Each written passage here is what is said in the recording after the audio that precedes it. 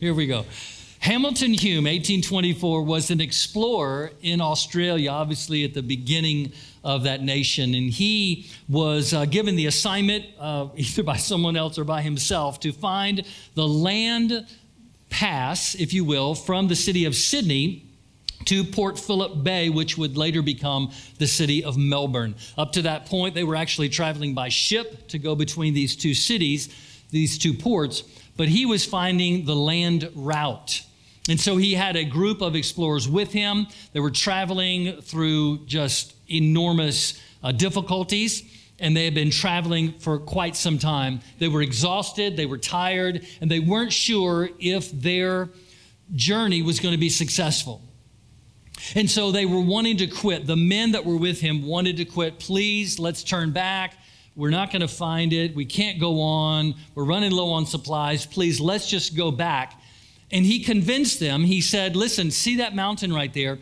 Let's go to that mountain, because from that mountain, we'll climb the mountain, and from that mountain, we will be able to see the ocean. And that'll let us know we're just a little distance from our destination. So they agreed. And they traveled on to that mountain. They climbed that mountain. And when they reached the top, they looked as far as they could look, and all they saw was land. They were so discouraged, they were so disappointed, that they actually called that mountain Mount Disappointment.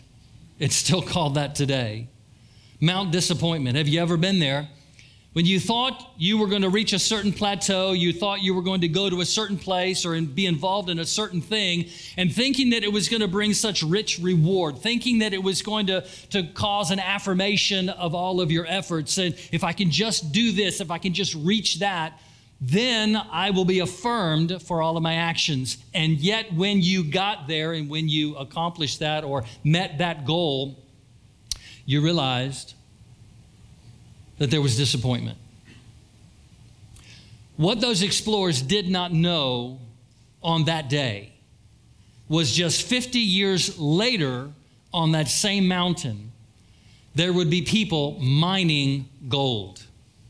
They were standing on top of a mountain that had gold in it. It was right under their feet. But they couldn't see the gold because they were looking at their goal, and they missed it. I would submit to you today that in every situation of our lives, even when we are facing disappointment, even when we are looking at what we thought would be the epitome of success, and we feel disappointed, deflated, let down, I would submit to you that in Christ, there's gold in the middle of that disappointment.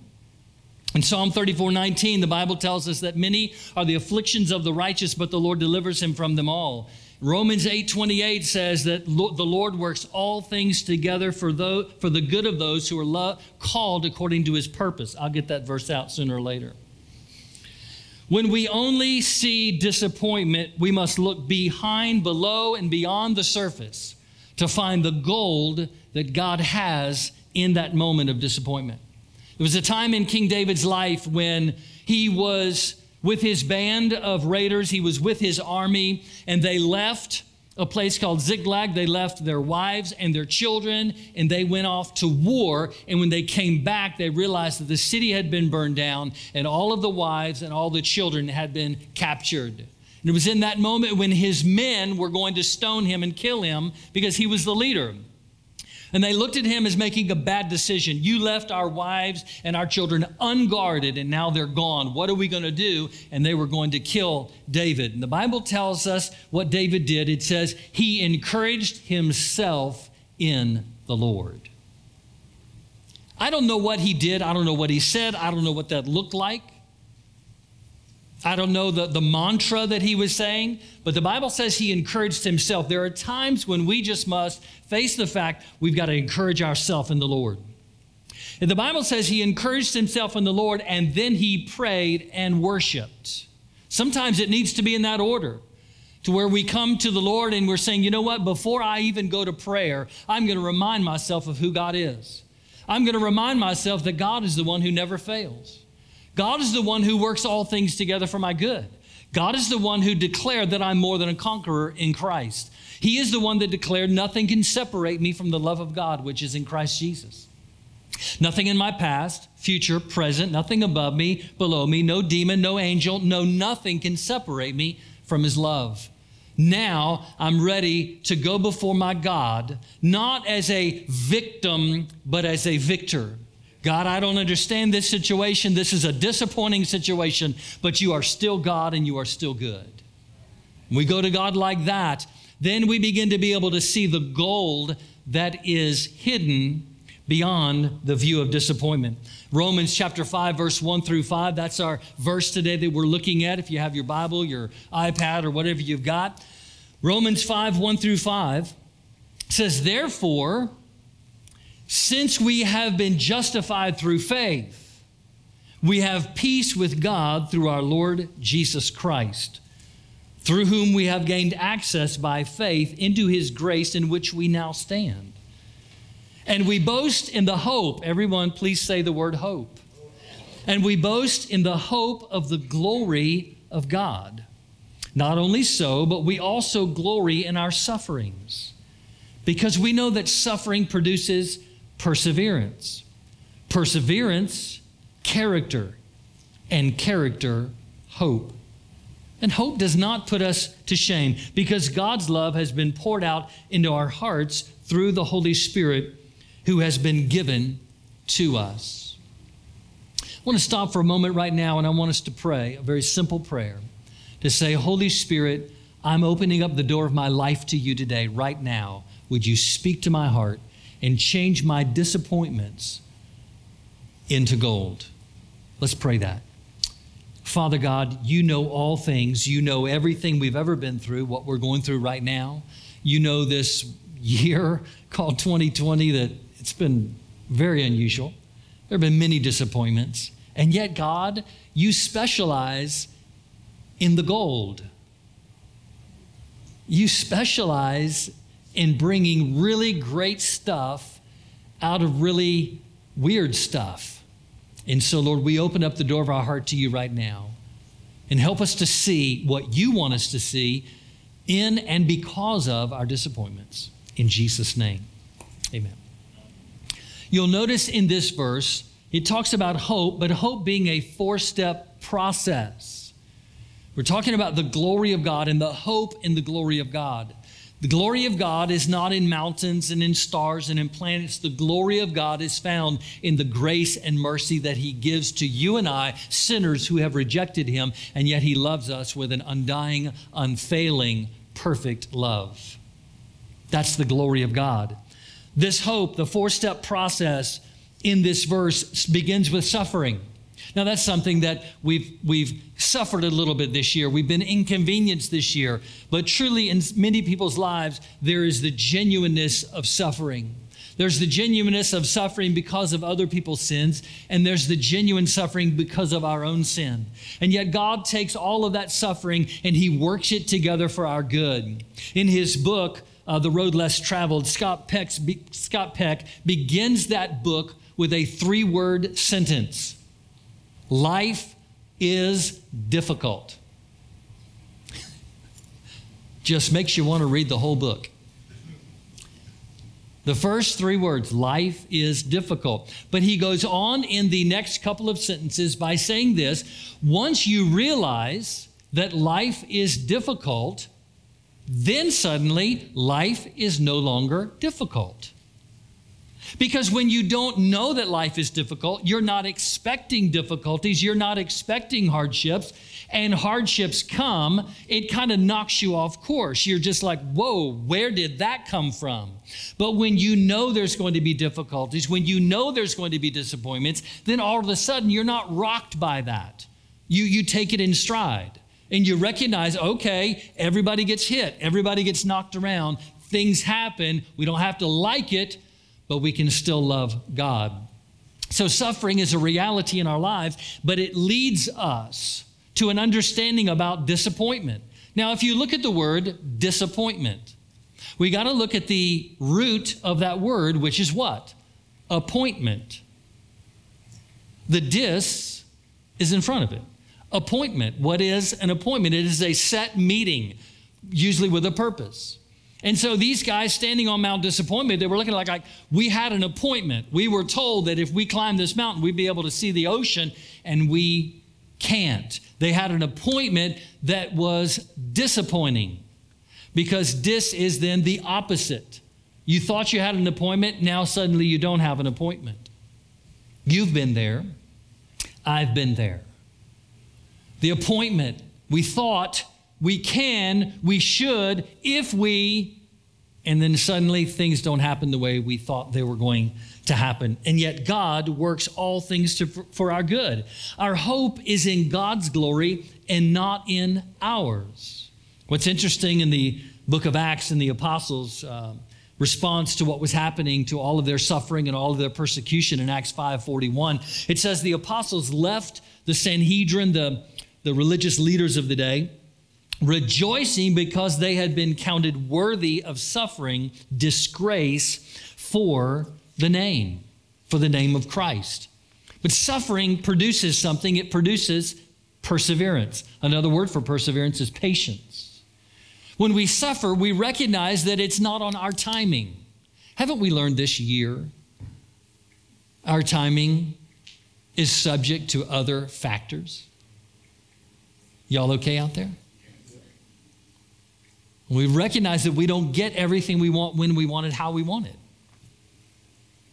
Suffering produces patience. And July 4th, 1952, Florence Chadwick decided to swim the 26 miles from Catalina Island to Long Beach, California. Though in July, the water is cold. That's just weird to a guy that grew up in Florida. But anyway, the water's very cold. Sharks were swimming around her. She had a boat spotting and all of those things. But in that morning, there was a fog that rolled into that area. And so normally she would be able to see the shore. She would be able to see her goal. But in that morning, she couldn't. She swam and swam. She wanted to give up many times. And they kept encouraging her, no, keep going, you'll make it, keep going, you'll make it. But finally, she had all that she could handle, and she quit, and she gave up. It was a 26-mile journey from the island to the coast. She had swam 25 and a half miles. And later in an interview, she said, if I could have just seen the shore, I would have kept going. You know, sometimes you just need to keep your vision. You just need to keep persevering, keep going. I'm going to encourage you, parents of young children, just keep the vision. Just keep the vision. They're going to make it. Just keep the vision. Do you think they're going to kill each other? Especially if there's boys, right? Girls will talk each other to death. Boys will just fist fight. Oh, that was so politically incorrect. That was just so, man. Scientists say girls talk more, okay? I'm just leaving it at that, okay?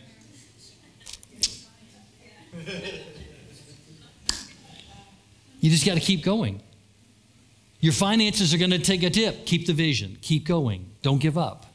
Your marriage is going to go through stuff. You're going to go through some really highs and maybe some lows, and things are going to happen. Life changes. You change. He changes. She changes. Everything changes and everyone changes. Keep the vision. Keep going. Keep swimming. Keep moving. You'll go through some disappointments. The key is don't stop in the middle of the disappointment. Hebrews 12:1 says, therefore we also, since we are surrounded by so great a cloud of witnesses, let us lay aside every weight and the sin which so easily ensnares us, and let us run with perseverance the race that is set before us. James 1:4 says, let perseverance finish its work so that you may be mature and complete. So suffering produces that perseverance, and perseverance produces character. That's what the word tells us in Romans. Character. There's a verse that I would suggest that you teach to your children, and that is 1 Corinthians 15:33. Do not be misled. Bad company corrupts good character. I had a pastor's wife when I was in my 20s. She had an old saying, If you lay down with the dogs, you'll get up with the fleas. I don't know how theologically correct that is, but we got to be careful who we're around because character is developing within us. God wants us to be friends of sinners, friends of those who don't follow Christ, but he doesn't want their ways to wear off on us. And so we have character. We have a bedrock that we stand on, God's word, what God is telling us. You've seen the picture of the iceberg in which 10% of the iceberg is showing and 90% of the iceberg is underwater. It cannot be seen unless obviously you go underwater. And of course, the illustration is so wonderful that 10% is what people see. 10% of you is what people see. They see your smile, they see how you look, they see what you do and how you act and all that. But what they don't see is what underlies all of that they see, which causes you to act the way you act and do what you do and have the gifts and talents that you have. It's what is underneath that causes what is seen to be able to be seen. And that is what we are developing, what people aren't seeing, what they can't see. Jesus taught the most popular parable, which is the prodigal son. More people know that parable than any other parable, the prodigal son. And what did he teach? What was he trying to communicate about the prodigal son? It is simple. It says, do what is right. No matter what your title is, do what is right. And do what is right when it's difficult. It's not always easy to do what is right. It's not always easy to vote. Go vote. Do what is right when it's difficult for someone else. We got to get out of ourselves and recognize that God has developed character within us so that we can help other people. But lastly, we've got to do what is right when it's difficult for someone else when nobody else is even watching. And that's character. What people don't see. But that leads us to hope, the fourth part, hope. Hope that says, I'm still believing, I'm still moving forward, I'm still have a desire in me. I'm standing on the top of Mount Disappointment, but I'm not going to lose my hope. I'm standing on the place that I thought something was going to happen, and it's not happening, but I will not lose my hope. The reason why you're here today and the reason why there's such a wonderful, great crowd here today is because you haven't lost your hope. Amen? You haven't lost your hope. You're saying, God is my hope. COVID can't ruin God. The election can't ruin God. Division can't ruin God. So my hope is in Him. And so we maintain our hope even in the middle of the disappointments, even in the middle of just being so sick and tired of watching the opinion stations because there's no longer any news stations. And we just have to I'm done with you. I'm over. We're not dating anymore. I'm going to get my news from Him. And He gives me good news. The gospel is good news. So we maintain our hope. Abraham had his ups and downs, and he had fits of maturity and immaturity and trusting God and not trusting God. But on the bedrock, down deep inside, he had a faith in God. He didn't know how God was going to do what God promised him He was going to do. But he said, I'm going to trust God. I'm going to believe God. Oh, I made a mistake, but I'm still going to trust God. I'm not giving up my hope. He had his ups and downs. God sent Abraham to a mountain. And it looked as though it was going to be a mountain of disappointment. God said to Abraham, He said, I want you to take your son, your only son Isaac, and I want you to go to Mount Moriah, and that's where you're going to sacrifice him. Take some wood and take the boy. And the Bible says the next morning, Abraham set out on the journey. There were animals, I guess donkeys or horses. There was a group of men that traveled with Abraham and Isaac. And when they got to the base of the mountain, Abraham turns to the men and he says, you wait here. Me and the boy, me and my son are going to go up on the mountain. We're going to worship. And then we are going to come back. Boy, that's an important two-letter word. We are going to come back. Now, I'm not qualified to speak on behalf of Abraham, but there was something in Abraham that said, I don't know how this is going to play out. I don't know what's really going on here. I just know I've learned the voice of God. I'm going to be obedient to God, and somehow God is going to make a way. If for some reason God allows me to plunge a knife, then God is responsible to raise my son from the dead. But I can just imagine how Abraham's heart must have just leapt when God spoke to him again in that very moment and said, stop, I'll provide. And there was a ram caught in a bush, and that was the sacrifice. There was a sacrifice for the sacrifice. You know, there's another mountain that God had someone climb, is the mountain of Calvary. That mountain was to be, in that moment, a mountain of disappointment. You think about all the disciples, all the apostles, here they are. They have been planning on victory. They've been planning on political success. They're planning on a position on the cabinet, if you will. Somewhere in his government, he's going to place me. They looked at throwing Rome out of the area. They had all these visions. They said, if we'll just climb the mountain with Jesus, if we'll just follow him until the end, we're going to see what we want to see, experience what we want to experience. And now Jesus has been arrested, and now he's been nearly killed with a whip. And now he's on Mount Calvary, hanging on a cross. You talk about disappointment. You talk about dreams shattering. It was in that moment on the disappointment of Mount Calvary that the gold was really there. Because that mountain was planned before the world was created. That mountain was realized in the heart and in the mind and in the eye of God before the world ever was in existence. Before you and I, Adam and Eve, were ever even created. God said, there's going to be a mountain where everybody's going to be like, what just happened? I can't even believe what I'm seeing right now. I can't even believe that we were going so good, and in a week, everything changed. In hours, Jesus is now on a cross. It's over and done. And God is looking down at heaven saying, it's not over and done. It's just begun. He's saying there's gold. There's value. There is a gold that you can't even see right now, but you'll see it soon. 3 days later, Jesus Christ rose from the dead.